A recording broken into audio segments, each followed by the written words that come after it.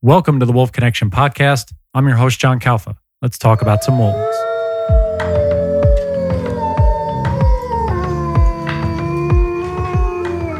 On this episode of the Wolf Connection podcast, we're trying something a little different. My co-host, Steven, is joining us from Durango, Colorado. And on our guest today is Rick Lamplugh. He's an author and a wildlife advocate, joining us from Gardner, Montana, with all the rest of the crew up there, checking out the north part of you have Yellowstone National Park. Rick, thank you for taking the time to talk with both of us. How's everything going up in Gardner? Oh, things are going pretty well. I wish we had a little more snow. Yeah, we were talking to, I think, Jeremy Sundaraj, who's one of the biotechs up there, and he said it was actually warmer than he thought. So hopefully you guys can get some more snow. We actually still have a little bit here in California, believe it or not, at least where we are in the mountains. That's melting away. So, nice. Yeah, it's not bad. So I want to just briefly get a background from you. You've written a couple of books, and we'll touch on those today, as well as the wildlife advocacy part of your journey and what your mission is. How did you get involved in Yellowstone first? I know you and your wife Mary, you're prevalent through Temple of Wolves, which is your first book. But how did you get started to really immersing yourself inside of Yellowstone and becoming the author and advocate that you are right now? Well, John, I took a really roundabout path to writing about wildlife and wildlands. I didn't actually see my first wolf until I was 63 years old. Wow. And had been retired for a year. Wow. And prior to retiring, I spent a whole lot of years using my bachelor's degree in psychology to help people who had been injured on the job find new work they could physically do. So I was a career counselor, but only for injured workers. And that experience led me to write my first book, which was a job search guide. And that was more than 25 years ago. And that was my start to becoming a writer. But there wasn't a single wolf in that book. And then that book led to my writing, producing, and hosting a weekly public radio series about working in Oregon, where we lived at the time. And that series helped me hone my writing and interviewing skills. And then I went on to earn a master's degree in business administration, an MBA. And I used that to work with small businesses and help them succeed. It wasn't until just before retirement that my wife, Mary, who you mentioned, and I discussed what we would like to do when our time was finally our own. I mean, we're both really physically active. We love to hike and ski and canoe and bicycle. And we had spent a lot of time in Yellowstone doing that. And we decided that once we retired, we wanted to spend more time in Yellowstone. And that led to our applying to live and work as volunteers during the winter at the Lamar Buffalo Ranch, right in the heart of Yellowstone's wolf country. So my journey with wolves and wild lands actually started almost to the day 9 years ago. Wow. That's, like you said, very roundabout way to get there. What did you find with your studies in psychology that you could relate to the way that, you and Mary and some of the individuals that you worked with can really relate to how people have this sort of bond or connection with wildlife or wild lands? As how can you feel that there's a relationship there at all from your professional background to now your author and your advocacy work? Yeah, there are actually two things. That's a great question, John. And actually, there's two parts to my answer. The first part is injured workers in Oregon, where I worked, that workers' compensation system changed over the years, and injured workers had to really fight for every possible benefit. And so they were underdogs. Okay, does that sound familiar? And so my job really was helping underdogs get just basically what should be coming to them. Not a whole lot different than wolf advocacy. And then the second thing about the psychology background, One of the moments I most remember about when we would take groups skiing or snowshoeing out past the ranch and up to Rose Creek, up to where the first wolves were penned before they were released. And when we would take people into that pen, some people actually broke down in tears. And I couldn't help, standing there watching that, getting shivers, not from the cold, but from seeing their emotion. It really struck me how powerful wolves are, even when they're not present. Yeah, just to have that, really that visceral, that energetic reaction. We see some of that happen here at Wolf Connection, where individuals or a group will come here for a hike and a tour, and the first thing they really hear are the wolves howling. So they don't physically even see the wolves or the wolf dogs on the property. They hear that, and the reactions that people have, really hit the spectrum of emotion. And it's really interesting. I mean, even just the idea of wolves to someone who's potentially never interacted with or seen a wild wolf, they can still have this remote but very deep connection with this animal. I think it's similar to horses. I think wolves and horses sort of occupy a similar place in the human psyche, where people have a distant and non-physical relationship with them that can be meaningful. Just the idea of them provokes us in some way, whether positive or negative. Yeah, I agree with that for sure, for what both of you are saying. I'd see that same kind of reaction when people would see their first wolf through a spotting scope. The excitement was just palpable.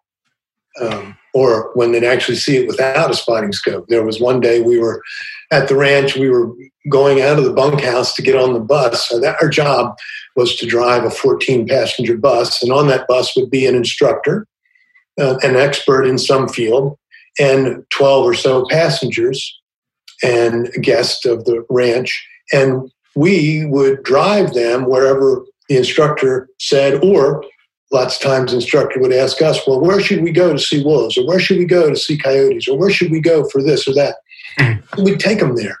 And, one day we were walking out to the bus from the bunkhouse first thing in the morning, and the Lamar Canyon pack was up on Ranger Hill within clear sight of us. I mean, Ranger Hill, where they were sitting, was probably 200 yards away.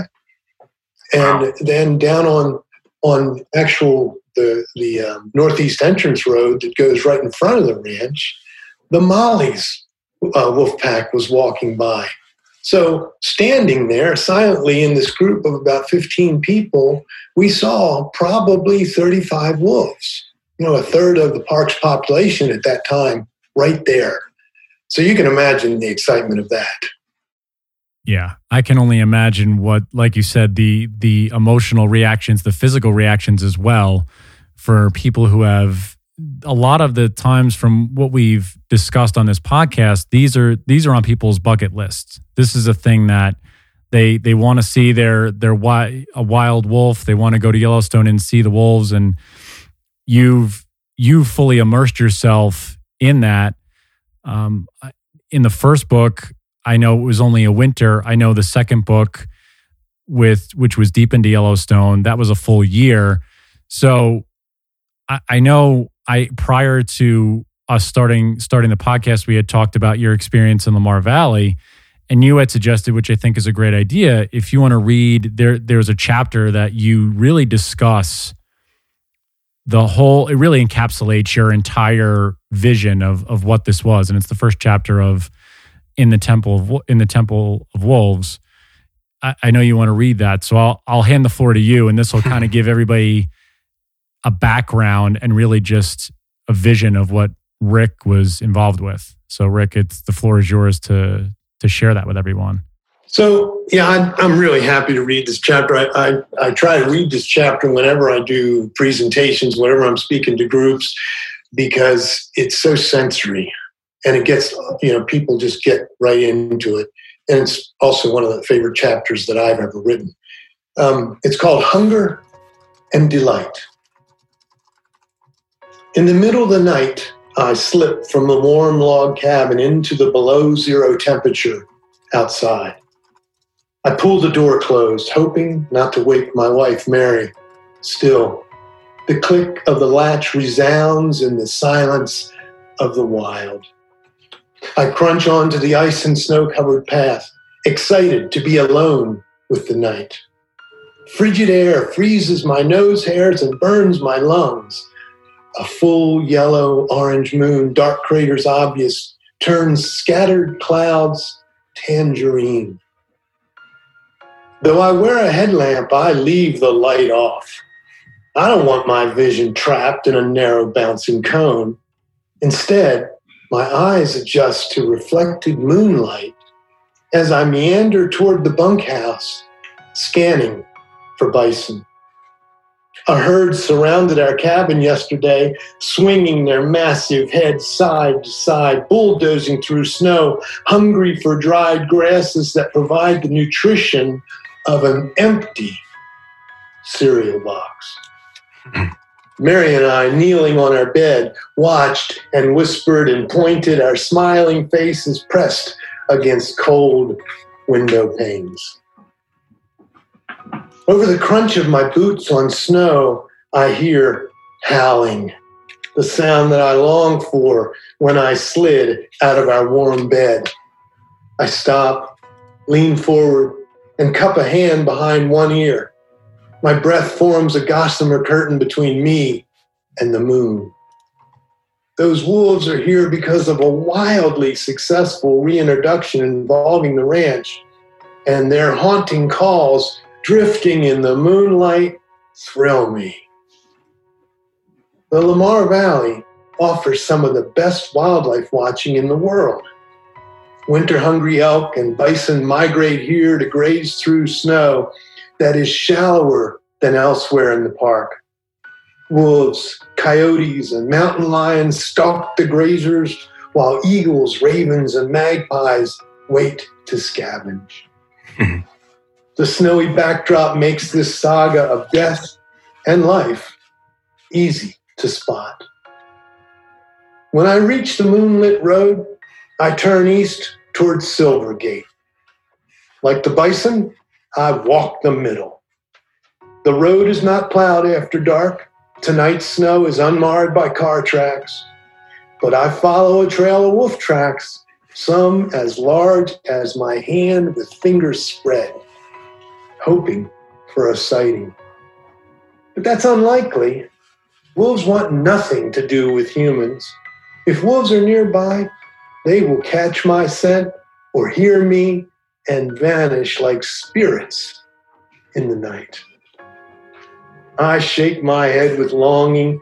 My goal while living here is to learn everything about this place, though I know that's not possible. This park, even the small valley, is too complex. Still, I yearn to understand how this ecosystem works, how the parts fit together, from the flies that buzz half awake in the daytime warmth of our cabin to the stoic bison trapped in a race between starvation and spring. From the snow that blows in from the Pacific to the sage that spices this high desert. From the wolf packs that hunt as well-oiled machines to bring down elk to the incredible variety of beetles that scour the bones after the other scavengers are gone. What is the science behind this majesty? The setting moon kisses Specimen Ridge. A breeze rustles the cottonwoods. Rose Creek murmurs. To the west, another wolf howls, a sustained bass. From the east comes a wavering alto reply. February's breeding season is just around the corner, and the wolves that live in the park are staking claims on mates and territory. I feel such love for this place that tears well up. And that's not good in bitter cold. I wipe the corners of my eyes and release a long sigh. My breath mingling with the creek mist. I close my eyes.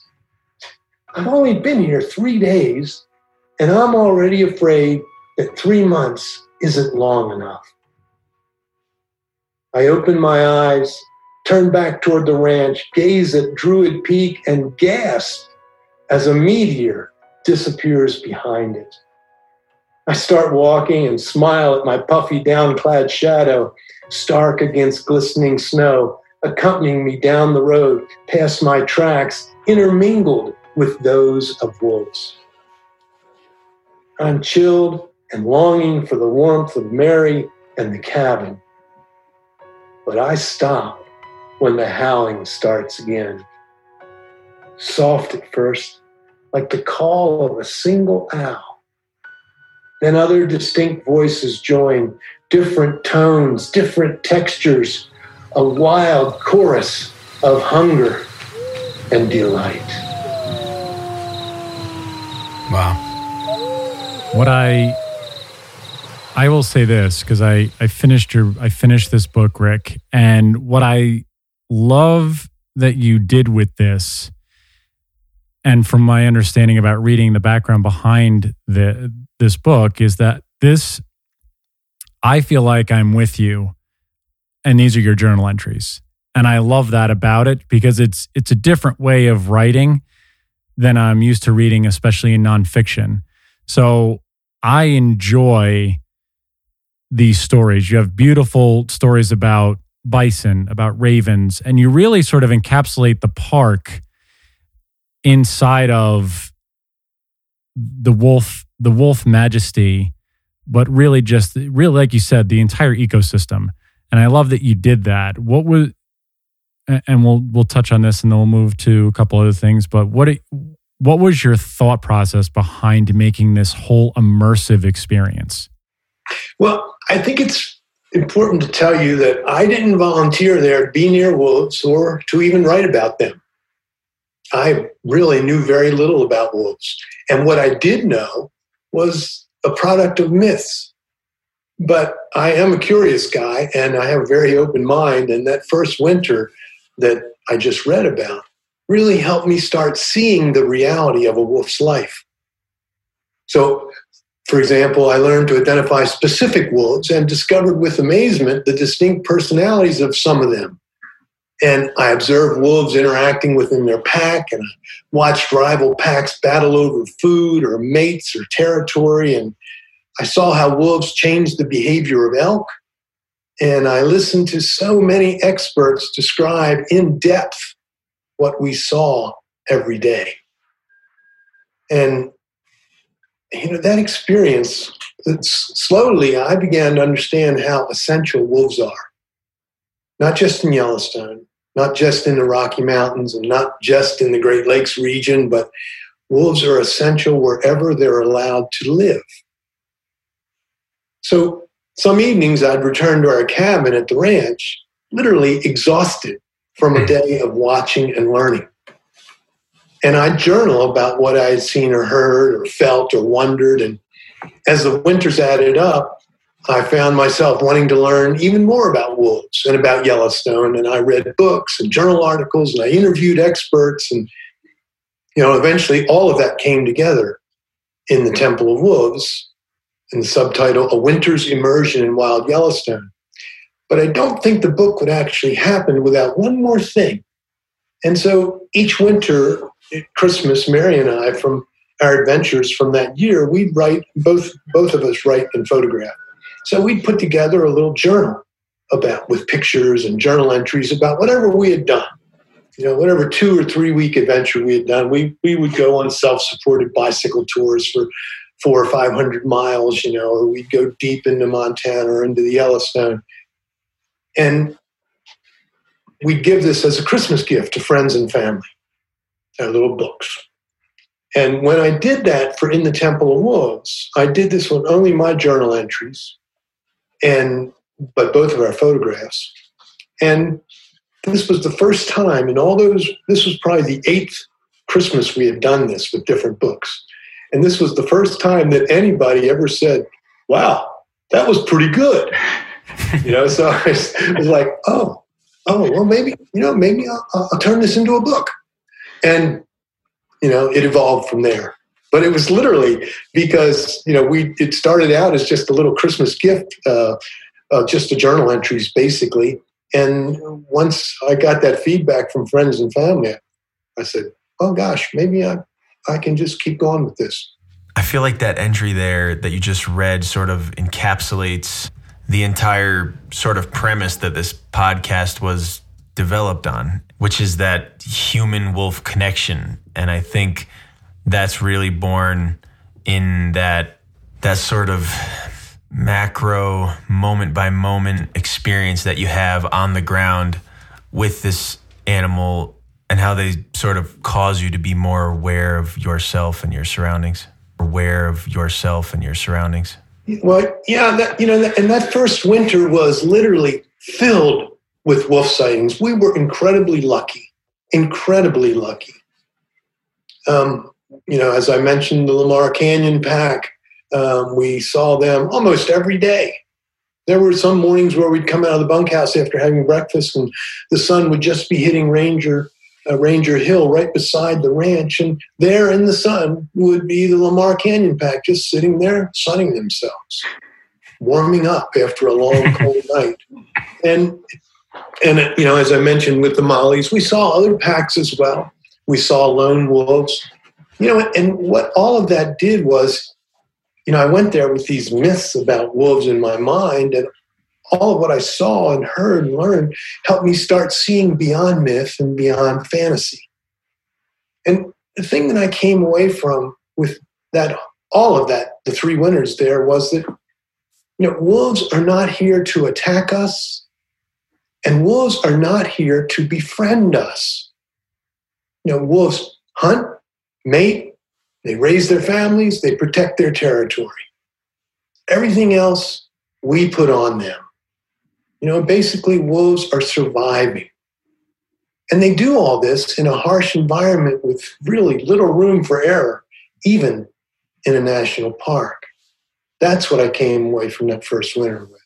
And you had such beautiful things to say about Rick McIntyre, because in that first book, he was still, I believe that that Temple of Wolves was published, I believe, in 2014. So Rick was still working at the park. How was that bond that you two formed, even if it was, a meeting here or there? He really seemed to stick with you. I believe you called him the Archbishop giving a sermon in a couple of different, which I found comical. And he was such a great interview. Please go ahead, talk about that. Well, when I decided to call the book In the Temple of Wolves, then calling Rick McIntyre the Archbishop was just, a perfect comparison. I understand he wasn't all that crazy about that. He never told me that, but I heard that from other people. I don't know. But my relationship with Rick McIntyre wasn't really any different from most people have with Rick McIntyre. Because I worked for Yellowstone Association, when we'd come up with a bus, if Rick was available, he would come over and talk to the people.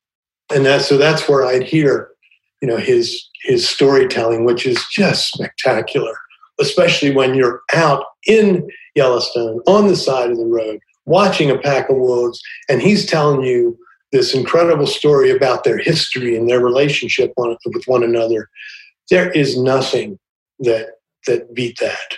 I mean, that was really the best. And some evenings he would come to the ranch and he'd talk to groups when, after we'd all had dinner, we would bring in guest speakers periodically, and he would be a guest speaker, and he'd come in and again tell these stories in his soft-spoken way. People were just, when we said, "Oh, Rick McIntyre's coming," it was like people would go, "Oh, great! I can't wait!" I mean, it was really quite lovely. So I'm so glad that his books are being so well received, and he deserves all the accolades that he gets from them, all the years that he put in to watching wolves, learning about them, advocating for them, speaking for them along the side of the road. Nobody nobody in Yellowstone compares to that.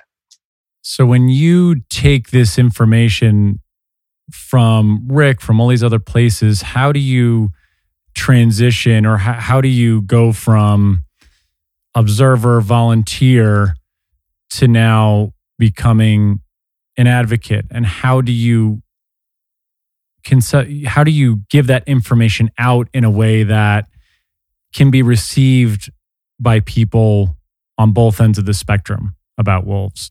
When you say both ends of the spectrum, you mean people who are pro-wolf and people who are anti-wolf? Yeah, meaning that there's always the wolf has been such a politicized and really such a vilified animal from hundreds of years ago, as you said, with the myths and the legends and the fables and things of that sort. So I know Rick and a lot of the individuals at Yellowstone have to have that balance of how to disseminate all the information they have there. So how does that work for you when you're trying to take on that task as well? Well, the best way to answer that, I think, is my whole approach to writing is I write as if nobody's going to read it. Because reality is very few people are. I mean, both In the Temple of Wolves and Deep in the Yellowstone are Amazon bestsellers. But that doesn't mean much in terms of total number of people who will read those books. So because I write as if no one's going to read it, I can be honest. I can be as honest as I want to be. And I've had two really incredible teachers in Corvallis, where I was living when I wrote Corvallis, Oregon, when I wrote In the Temple of Wolves. One of my teachers was an author by the name of Ann Smith, who she edited my first book, the one 20 years earlier, and then we became friends. And she ran a writers group, and I was in her writers group. And her whole approach was to make things understandable. I try to write at about a 6th grade level. That may sound low, but that's actually not. That's really a good level to be writing at. And then the other teacher is another woman by the name of Lil Ahrens, and she's the editor of all 3 of my books, but was my teacher before then. And her thing is what she refers to as emotional honesty. And she'll call me on it all the time when we're editing. How did you really feel about that? I mean, you tell me, you describe it, but what did that evoke in you? Tell me more. I want to know more. So I really put a lot of that, the emotional honesty of the book comes from my work with Anne and with Lil. Wow. So as you move through this, and we get into sort of the advocacy part of it, at what point, when you're volunteering at Yellowstone, you've put in these winters and these full seasons, when did you start to turn and say, I really want to advocate for wolves, both in my writing and then out as just as an advocate in general? Well, if you don't mind, John, I've got another short piece I'd like to read that I think really answers that question. That's fine. Yeah, go for it. Okay. Let me, this is called 755's story. In December of 2012, Mary and I were home packing for our second winter when we learned of the shooting of the famous wolf known as 06. She and her Lamar Canyon pack had drawn us into the world of wolves during our first winter. And we were shocked and saddened by the loss of this powerful alpha to a trophy hunter. Next came anger at such senseless killing. And finally came the sickening realization that one bullet may kill the entire Lamar Canyon pack. The shooting of 06 left her pack and alpha male 755 outside the park with breeding season just around the corner. Though his drive to reproduce was strong, he had a pack full of females that he would not mate with since they were his daughters. He left his family outside the park, returned to Lamar Valley, and chose a female from a different pack. A few days later, his daughters returned to the Lamar Valley and attacked their father's new mate, and she limped off to die in the woods.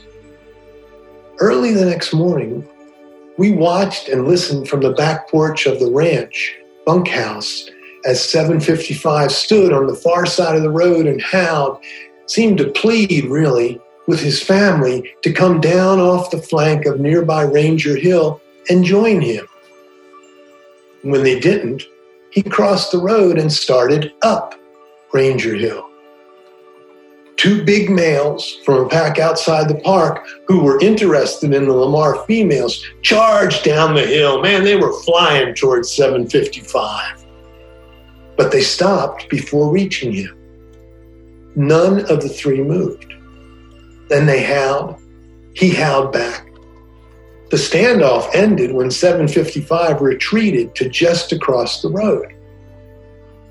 The two males, tails high, returned to what was once 755's pack.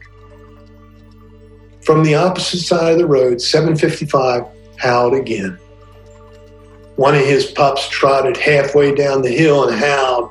755 replied with an almost beseeching howl. The pup looked at his father, looked back at his pack, looked at his father, looked at his pack, howled again. The pack answered. The pup looked at 755 and headed for the safety of his changing pack. 755 howled one last time, then he turned and started walking west, out of the Lamar Valley. I'll never forget the sadness I felt that day as the pack shattered, or the awful silence of the valley as the remaining Lamars rarely made their presence known. I have come to understand how that single trophy hunter bullet did more than kill the alpha female and uproot 755. That bullet threw the delicate social order of the pack into life-threatening disarray. That bullet forced many wolves to choose new leaders, new roles, new lives. That bullet changed me. My fantasy of spending winters in wolf-filled bliss in the Lamar Valley shattered, along with my fantasy that wolves and packs were invincible. In place of those fantasies grew a desire to help protect wolves. For the first time, I considered advocating. And I know I'm not alone. That shooting and shattering impacted so many others, perhaps some of your listeners, and often in the same way. I mean, that's how a lot of people felt. I know after I read American Wolf and learned about 06 that way, and then reading up about her, how impactful, obviously, as you say, that one death really sort of reverberated throughout Yellowstone and probably, throughout North America about that. So when you get into the advocacy, what are your main goals I know before we started, you wanted to touch on the Endangered Species Act and how I know wolves have, been officially, I believe, delisted for the time being. If there's anything you want to touch on there, was that where was your fight, or where was your mindset going to be starting? Was it big picture, or was it sort of going from small to big? What was your mindset at? Yeah, that's a great question, and here's the way it worked for me. As In the Temple of Wolves became an Amazon bestseller, I realized that I owed wolves a debt. If I was going to profit from a book about them, I needed to pay them back. And one way I could do that was to speak for wolves, to advocate for them. So I waded in. I've written articles. I've used social media to advocate. I've got a blog that many people follow, and it gets one recent post got more than 1,000 shares. I've produced slideshows and podcasts. I've spoken to individuals and groups. I've talked with legislators in Washington, D.C., and in Helena, our state capital in Montana. And, going to Helena to attend meetings and give public comment when the legislature is in session has been incredibly educational. First off, the 3-hour drive one way in the snow is pretty educational. But once I get there, I'm one of many people to give comment. But John, the anti-wolf people almost always outnumber those speaking for wolves. For instance, the way this works is, so there'll be, let's say we're going to speak to a committee about a particular wolf bill that's being presented. And the committee chair will ask for all those who are against the bill. Let's say this bill particularly is going to help wolves. So the chair says, well, who's against the bill? Maybe 30 anti-wolf people get in a line in front of a podium, and one after another, they give their comments. And then the chair says, well, who's for this bill? And then 5 of us stand up and walk up to the podium and give our comments. So, and it's really, that's a pretty straightforward ratio, about 30-5, 30 against, 5 for. And here's the thing. So I get to listen to opponents describe their opposition to wolves. And what I've realized is it comes down to basically 3 myths. So as a writer, I've taken a lot of time to fact check each of these myths, and I literally fact check them every year. And I'd like to share those 3 myths with you, and please feel free to stop me, ask questions, whatever. I don't want to rant, but I do want to share them because I think they're important, and any wolf advocate should know these 3 myths. The first one is that wolves are dangerous to humans. So there is just no support for that, realistically. The statistics are, remember I have an MBA, so I get into numbers. And the statistics are that the wolf attacks, there have been 2 in the last 75 years in North America where wolves have killed humans. 2, 75 years. 1 in Canada, 1 in Alaska, none in the lower 48. So let's compare that to something else. How about dog attacks? In 2019, the most recent year I can find, 48 people died. 48 people in 1 year died from dog attacks. How about hunting accidents? About 75 people die each year in hunting accidents. I don't hear anybody saying, let's ban hunting. Bees, wasps, hornets, their stings kill around 60 people each year. And again, there's never been a death from a wolf attack in the lower 48 in 75 years. So that's the first myth. So let me stop you. So when we go through the first myth, right? What are when you, like you say, if you're educating, what are some of the points that are brought up to educate, not just the numbers, but what are some of the ways that, like I said, you try to educate those who look at that viewpoint? Do you mean, let me make sure I understand your question. Do you mean, how do I try to educate people who are against wolves and who believe that wolves are dangerous? Yeah. So what are just 1 or 2 things that you try to, right, that you just sort of look to counterpoint what you just said, right, for those people? Go ahead, Stephen. What are the comments that group of folks is presenting to warrant the anxiety they have about wolves on the landscape as a threat to human beings? Well, I've heard comments like, I'm afraid to go out for a walk because there are so many wolves. That's absurd. I'm afraid that the wolves will attack my children at the bus stop. There were some wolves right near the school. I mean, these are comments I've heard at public hearings where people go to testify one way or the other about wolves. When I hear those comments and talk to people who feel that way, it's really unlikely that I'm going to change their mind. Okay. There's a deep emotional reaction. Wolves carry more baggage than any other animal I know. While there's some researchers who believe that early humans during the Ice Age actually learned how to hunt by watching wolves. Right. And befriended wolves. And wolves befriended these humans, took what one writer calls a leap of friendship, and helped us.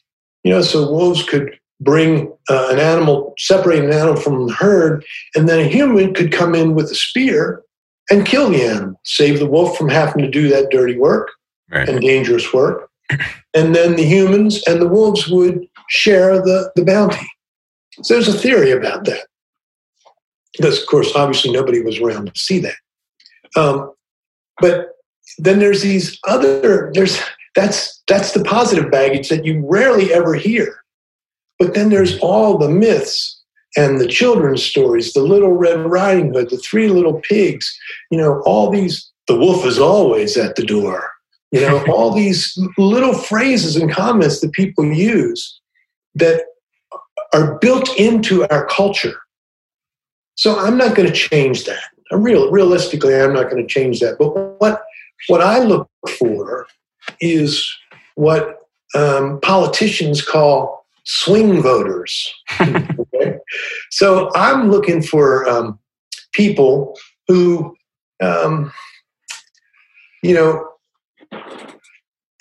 if somebody loves wolves, that's actually going to limit their seeing the wolf controversy from both sides. Mm-hmm.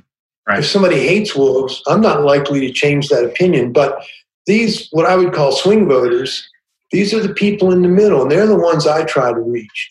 And if I can move a swing voter toward just a respect for wolves, they don't need to hate the animal. They don't need to love the animal.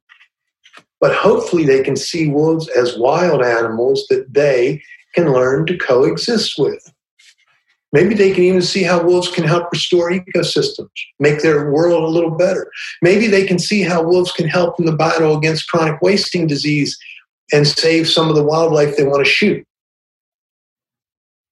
So those are the folks that I go for. The ones that really hate wolves, I listen to them. I try to listen with empathy.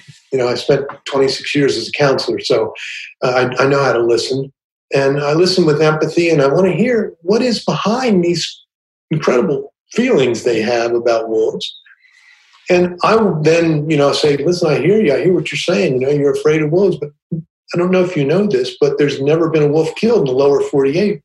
There's never been a human killed by a wolf in the lower 48. And I go, really? Yeah, that's actually true. But you got to listen to people first and let them know that what they are saying to you is valuable. Right. So what do you think the reason is that the gap between pro-wolf groups and anti-wolf groups is so large, when it seems like what we're hearing, at least, is that a vast majority of the general public is pro-wolf, and there are a lot of professionals that are pro-wolf as well? Are they just showing up in larger numbers because they have more to lose, or? Well, I can really speak to Montana and Oregon from my experience in both those states as a wolf advocate on that particular issue. Montana in particular, we're an incredibly rural state, okay? Mm-hmm. And we've got some cities. I live in a town that has 850 people. There's not a stoplight in 52 miles. But, when we go shopping, we drive 80 miles to get to Bozeman, which is quite like Corvallis, where we came from. But in general, Montana is just a collection of wide open country, a whole bunch of little towns, and a couple of big towns. Now, here's where that becomes important.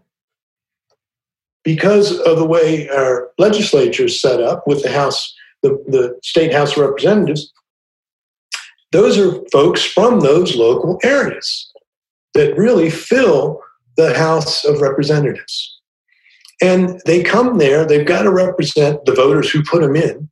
And most of those voters are conservative and have a dislike or a fear of wolves or see wolves as really not belonging where they're ranching.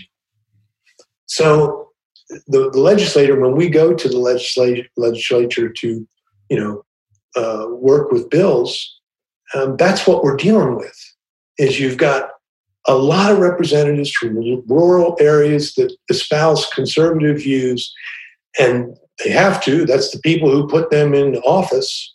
And it's really hard to find people who support wolves in that situation. Mm. It's the same thing in Eastern Oregon. Eastern Oregon, the folks there feel like the folks on the western side of the mountains, which is where most of Oregon's population is, are telling them how to live. It's kind of like in Colorado as well. Yeah. Where, the anti-wolf people in Colorado say, we ought to put some of those wolves over there on the east side of the Rockies, put them in the middle of a neighborhood, see how they like it. That's the same way a lot of Eastern Oregonians feel. And that's a real hard, it's a real hard attitude to challenge, and the way that comes out is, what I hear an awful lot is that wolves plunder livestock, and that's actually the second myth. Mm-hmm. And again, you look at the numbers on that. There's Montana right now. Most recent numbers has 2,550,000 head of cattle. Mm. That's 2.5 cows for every single Montanan. Okay? There's another 220,000 sheep. So 2.75 million head of livestock. Most recent count of Montana wolves is 813. And there is no way that 813 wolves can make much of a dent in 2.75 million head of livestock. Mm-hmm. But I have had many people say to me, oh yeah, but that's true. But when it's your livestock they're eating, it makes a whole lot of difference. Mm-hmm. I get that. And I accept that.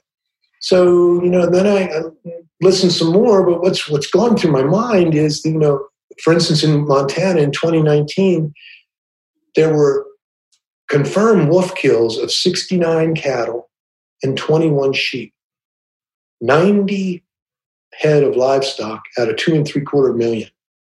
And that number of confirmed kills has generally been decreasing since 2009. So, but a rancher will say to me, yeah, but if it's your cow, all those other numbers don't matter. Mm. And that is true. So they've got an emotional response there, and that is true. Mm-hmm. But the thing that I can't accept as true is that, it's killing the livestock. Wolves are killing the livestock industry in Montana. Montana, like any state with a large wolf population, reimburses for losses. In Montana, ranchers are reimbursed for both confirmed and probable losses at 100% of fair market value. So, in other words, if a rancher has a calf taken by wolves, mm-hmm. they're going to get 100% of fair market value of that calf. Wow. Now, if the rancher had been intending to keep that animal until it was a full-sized adult and get more money from it, they have suffered a loss there. Right. No question. That's true and real. But I think about insurance, and I think about that as an insurance payment and how many losses that ranchers face can they get insurance on? In 2019, the state of Montana paid out $82,000 in compensation to ranchers for the loss due to wolves on 78 head of livestock. $82,000. And even given this reimbursement for losses and a truly small number of depredations, 72 wolves were killed in 2019 in response to depredation. That's almost one wolf for every head of cattle or livestock killed. Mm. Mm. Do you see, and we've touched on this topic numerous times, Stephen and myself, with other guests, with all of these interactions, have you seen, I guess, over the course of time, that you've been immersed in this wolf advocacy, and even at your time in Yellowstone, where the pendulum seems to be swinging, like you said, more towards the respectability coexisting section, as opposed to really the 2 points at the end. In other words, where, instead of the extremes, are you seeing a movement towards the middle where these sides are talking more? There's more range riders. There's more non-lethal methods that have been used. It's a real good question. And I think my answer is no. I'm not seeing that. I do know of projects in the West where non-lethals are being used and used effectively, and that is changing attitudes. That exists, and that's wonderful. Really, that's great. But I come at this advocacy from working within the political system. And that's not going to change unless the demographics of Montana change. Because the rules, the laws about livestock and wolves and hunting and trapping are made by legislators for the most part. And they come from rural areas. So until those demographics change, that population of legislators is going to be the same. And we just had our election, as every other state did, in November. And we now have, instead of a Democratic governor who can veto bad laws, bad bills, we now have a Republican governor. We have a Republican senator and one Democratic senator, and we just got a Republican. We have one member of the House of Representatives, and he's a Republican.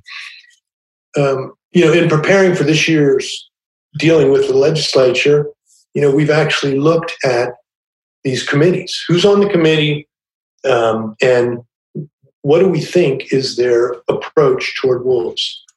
And in both the Senate and House Fish and Game committees are almost, majority anti-wolf. Let's just put it that way. So I guess what I'll ask is moving forward, do you feel that there is, how do you think the conversation is going to evolve as we head into the future of the West, really, with cattle ranchers and things of that sort, and the observation of wolves? Go ahead, Stephen. I know you were chiming in. And what do you hope happens? And I can't really tell. Does this system work? Paying for lost cattle, the depredation permits. Is it all working, or what could be done? What could be done better to sort of promote this coexistence that a lot of folks are hoping they'll see happen in the future? Well, my hope is, and again, I've decided that most of where I can be most effective is in dealing with legislation.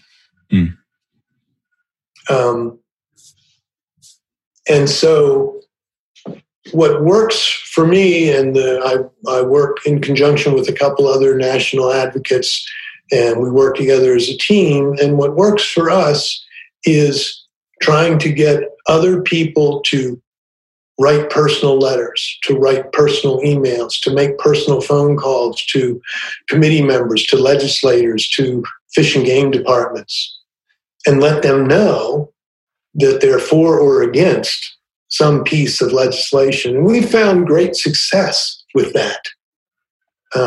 Not frequent success, but great success on a few occasions.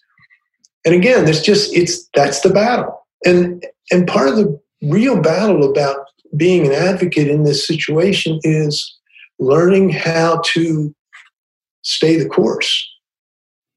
I mean, this is long haul work that we're all doing. This is not going to change tomorrow, this year, next year, the following year. We're looking at hundreds of years of hatred of wolves. And misrepresentation also, right? Absolutely. Absolutely. And we're looking at hundreds of years of that built into our culture. That came across the ocean with the first colonists. They came from Europe where most wolves had already been eradicated, yet they stepped off the boats hating wolves and immediately set to work getting rid of wolves. So, that's what we're dealing with here. And, that's why I have decided to go in the area of dealing with legislation, simply because I at least want there to be consequences when people act against wolves illegally. Yeah. I would love for Stephen, you asked, what would I really like to see happen? Mm-hmm. And what I would really like to see is that, wolves need people to be willing to coexist with them. We have to change our behavior. We can't realistically expect a wolf to change its behavior. Wolves mate and hunt and raise pups and spread to new areas. That's what they do. Right. But we as humans have the capability to do so much more for good and for bad. And I think that we need this message to get out to people wherever wolves survive. Wolves will coexist with us. And we have to learn to coexist with wolves. Yeah. We've heard this from multiple guests of ours that echo that same sentiment and feel that there is some sort of movement towards the middle. And I think I certainly agree with your, with the plight that there needs to be these rational discussions and that every voice needs to be heard so that there can be really a meeting of worlds. Yeah. Just a meeting in the middle of how we can, like you say, the coexistence end of it, I think is really the driving force now, as opposed to the extremes, which I find would really benefit both species, both human and wolf, is this coexistence and this responsibility for both really on the part of humans, but the responsibility to understand how, looking back at history, how we coexisted, how that has evolved into a situation where it isn't that way, and how we need to get back to the center and be able to continue to evolve together as the world is always ever changing, especially out west. Yeah, I think that coming back to people with the idea that, and the concept that wolves can actually help ecosystems, I think people who make their living on the land understand that. Yeah. I think coming back to them with the idea that if you're a hunter and you're concerned about CWD, do you know how wolves might be helpful in that area? Exactly. Yes. So those are really great approaches to take. Yeah, no question about that. Right. And I think that's a great angle. And it's really a good conversation. It's not trying to tip the scales in either direction. And I believe that there are, like you said, CWD, chronic wasting disease, is a both species issue that can be resolved by both species working together to make. That's just one of the things that we do that would really help. I know we're running and we're doing great. And Rick, I all of this, again, thank you so much for giving your time and talking about these things. I want to just slip back to in with this conversation that we're talking points we're on now.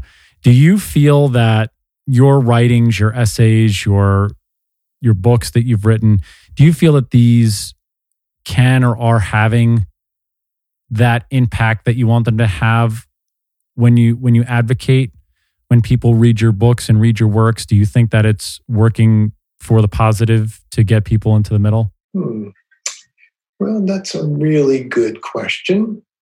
I think two different books. Well, I've written 3 recently, but the third one, The Wilds of Aging, isn't really about wolves.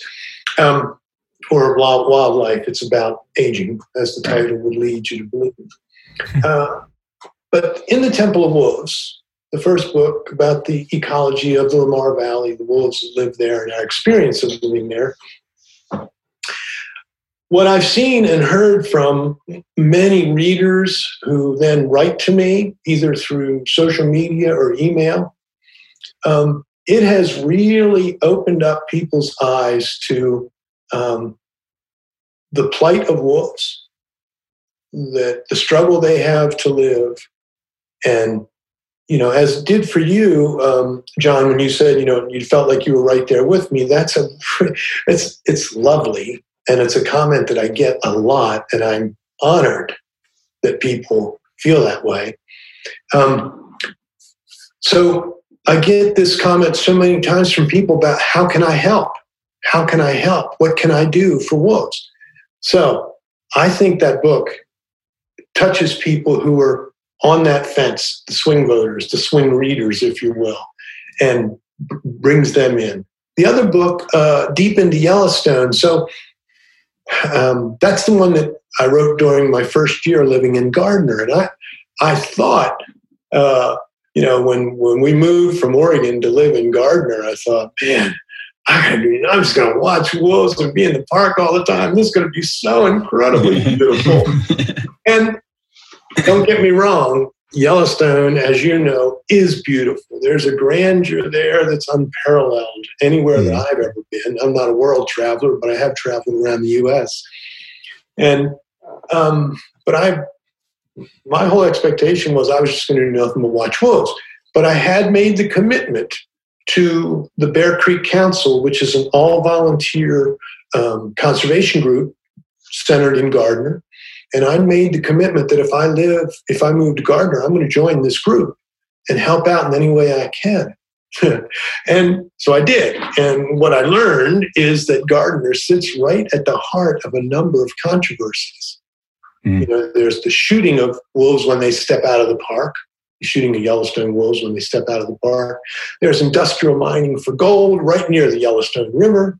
There's the overuse of the park. Well, there's delisting of grizzlies. There's the yearly or the winter slaughter of bison. There's the debate over whether wolves help or hurt the ecosystem. And, all of that. So I'd be writing about any of these controversies and think to myself, my God, why did I move here? I didn't even know about any of these things. I spent 3 winters in the Lamar Buffalo Ranch and never knew about any of these controversies. Talk about living in a bubble. Right. But anyway, so I got exposed to all this. I wrote about it. And what I found from readers responding to that book is they really appreciate hearing about these controversies. And in particular, I hope that Deep into Yellowstone encourages people to stand up and fight for bison. Bison got a lot of chapters in that book. And they should. They're a marvelous animal and one of my favorites. And I hate to see what happens to them every winter, but I go and watch it because I want to be there. I want to feel that anger. I want to feel that sadness because that's what's got to go into my writing. I love the work that you do. I appreciate your writing. I will read Deep into Yellowstone. I was telling Stephen before you got on here, probably this weekend, because once I get immersed in things like this, I have to read it. I have to get the knowledge. Otherwise, I feel lost in a way, and I don't feel that I'm fully invested. So it will be on my to-do list in the next weekend or this week. I'd love to have you back on to speak more in depth about that book later on. I know we've touched on so many different things with you today. Stephen, do you have anything else? Yeah, you have go ahead if you want. I don't know if you were asking something else. I have one more question to ask just because I was listening to you talking before about the public becoming more knowledgeable about wolves. I was wondering how you feel about Colorado's move to turn the voting onto the public. Yeah, it seems like an unprecedented way of, voting on something that usually is decided on by biologists and scientists? Yeah, I wrote about this whole reintroduction of wolves into Colorado in support of it. I think it's perfectly fine that Colorado voters, what they voted on was to instruct their Parks and Wildlife Department to develop and implement a science-based plan for reintroducing gray wolves. Right. They didn't just say, get some wolves, stick them out there, you guys, and do it now. What they want is a reintroduction of wolves. Now, but it took me hours of writing about this to ask myself a very simple question. Why aren't wolves getting from Wyoming to Colorado? In the 25 years since wolves were reintroduced into Yellowstone, they went to Oregon, they swam across the Snake River and got into Oregon, established population. They went to Washington. Wolves from Oregon went down to California. Right, we have the last impact in California now. Exactly, right. In 2020, there's now 15 wolves in California. There's a breeding pair, okay? Mm-hmm. So why in 2020 is there not a breeding pair of wolves in Colorado? Now, that to me is a very important question, and I've got a rather lengthy answer to it, and I'm happy to give it if you want to put the time into it, or it's something we can talk about another time. So let's hear it. No, let's go for it. Okay. All right. Please. So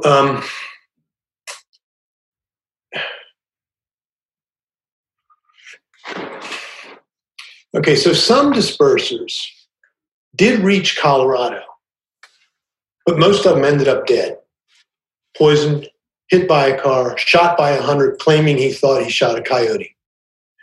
In July of 2019, a collared male from Wyoming's Snake River Pack arrived in northwest Colorado and is still in the state according to the Colorado Parks and Wildlife website. In January of 2020, Colorado Parks and Wildlife confirmed that a pack of 6 wolves, mostly brothers and sisters, were living in northwestern Colorado. Since most of those wolves are related, of course, reproduction is unlikely without unrelated dispersers coming to the state to breed with them. Right. But those dispersers better hurry, because in September of 2020, the Center for Biological Diversity reported that at least 3 of those 6 wolves in that pack had been illegally shot and killed. So there it is, a confirmed wolf and 3 survivors of illegal shooting after a quarter century of wolves dispersing elsewhere across the West. So, Wyoming sits right on Colorado's northern border. Wyoming produces dispersers.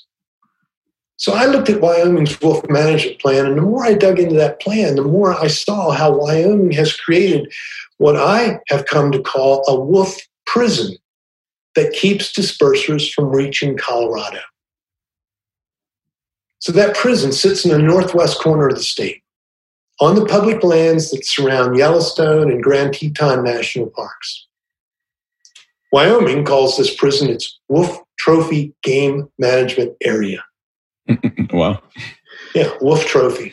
A recent Wyoming Game and Fish Department map of the prison reveals that almost every one of the state's 50 or so wolf packs roam within the trophy area most or all of the time, and only 3 packs survive outside of that trophy area. Now, good news, trophy hunters do need a license to kill, and there are limits to how many wolves can be taken. In 2020, 31 wolves were killed in the trophy zone. Bad news.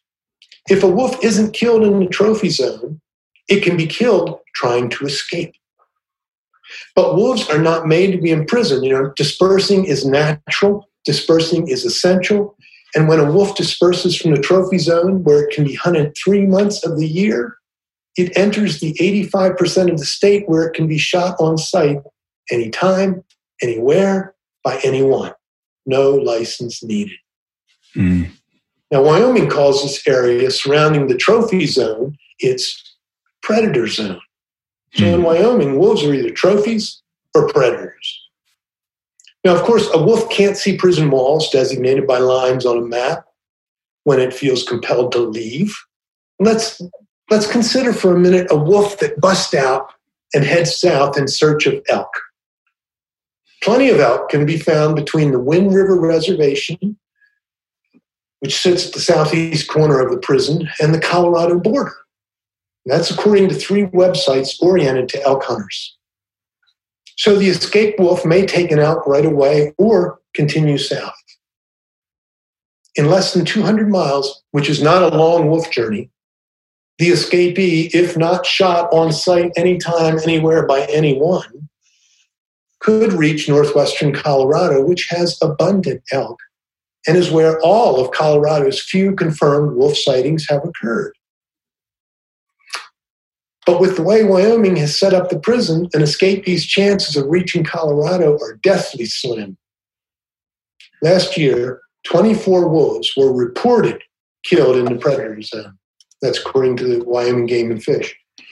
Now, that's just the number reported. I wouldn't be surprised if others were shot and not reported. They are, after all, considered vermin in the predator zone.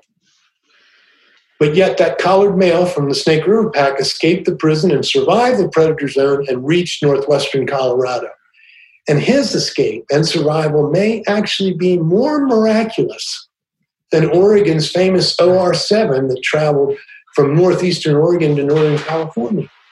Because while on his journey, OR7 was almost always protected by the Endangered Species Act. But this escapee from Wyoming's wolf prison had no protection in the predator zone. And I think that this prison system Wyoming uses to manage wolves keeps dispersing wolves from reaching Colorado, a state with plenty of elk and suitable wolf habitat. So last year, 24 wolves were killed in the predator zone.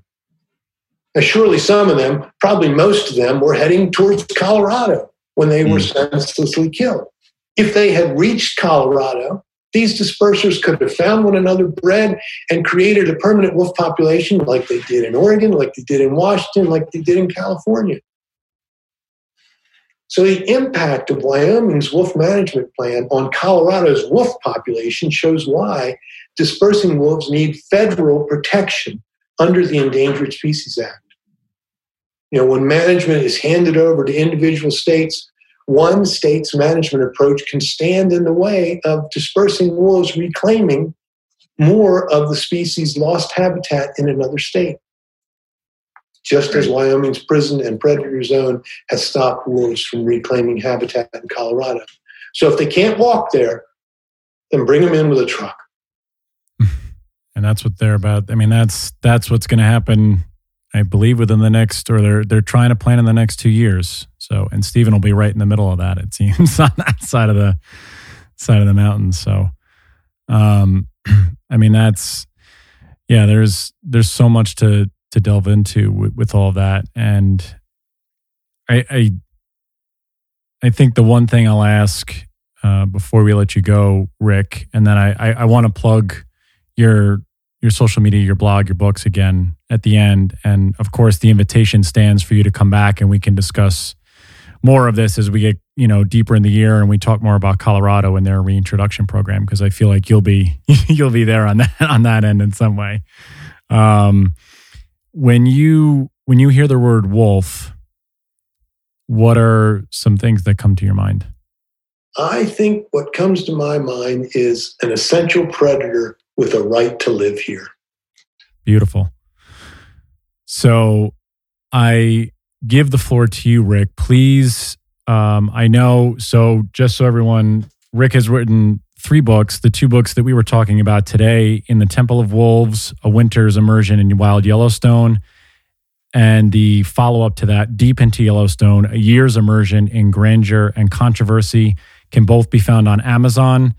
I highly recommend anyone who is listening to the podcast or who is a wolf or just a wildlife person to go and check these books out, purchase them. They're beautifully written. Rick, please tell everybody where they can find you on social media and where they can find some of your blogs and other works. So the easiest way to find me I wish my last name was easier to pronounce and spell, like Rick Smith, for instance, but it's not. But if you Google Rick, R-I-C-K, Lamplugh, and that's spelled, get ready with your pencils now, Lamplugh. Rick Lamplugh at blogspot.com is my blog. Go on Facebook, search Rick Lamplugh. You'll get right to my Facebook page. I think that's all you need. You can get everywhere else from there. So Facebook, just search by my name, Rick Lamplugh. And for my blog, ricklamplugh.blogspot.com. And thanks for your kind words, Stephen, about both those books. I really appreciate that. Absolutely. No, it's great, Rick. It's been an absolute pleasure to have you on. Thank you for giving us the time, the information, your passion. It's great. And like I said, it stands that anytime you want to come back, just email and we'll get you back on the podcast. Yeah, I'd be happy to come back at another time and talk about the Endangered Species Act. Because as you mentioned just a moment ago, actually on Monday, January 4th, is when the delisting officially took place. So, there's going to be court battles, and I highly recommend that you check in with the organizations that are fighting with this. So, Western Environmental Law Center, and also Earth Justice. Both of those, Western Environmental Law Center and Earth Justice. Check in with them, and I urge your listeners to support them financially because this stuff costs a lot of money.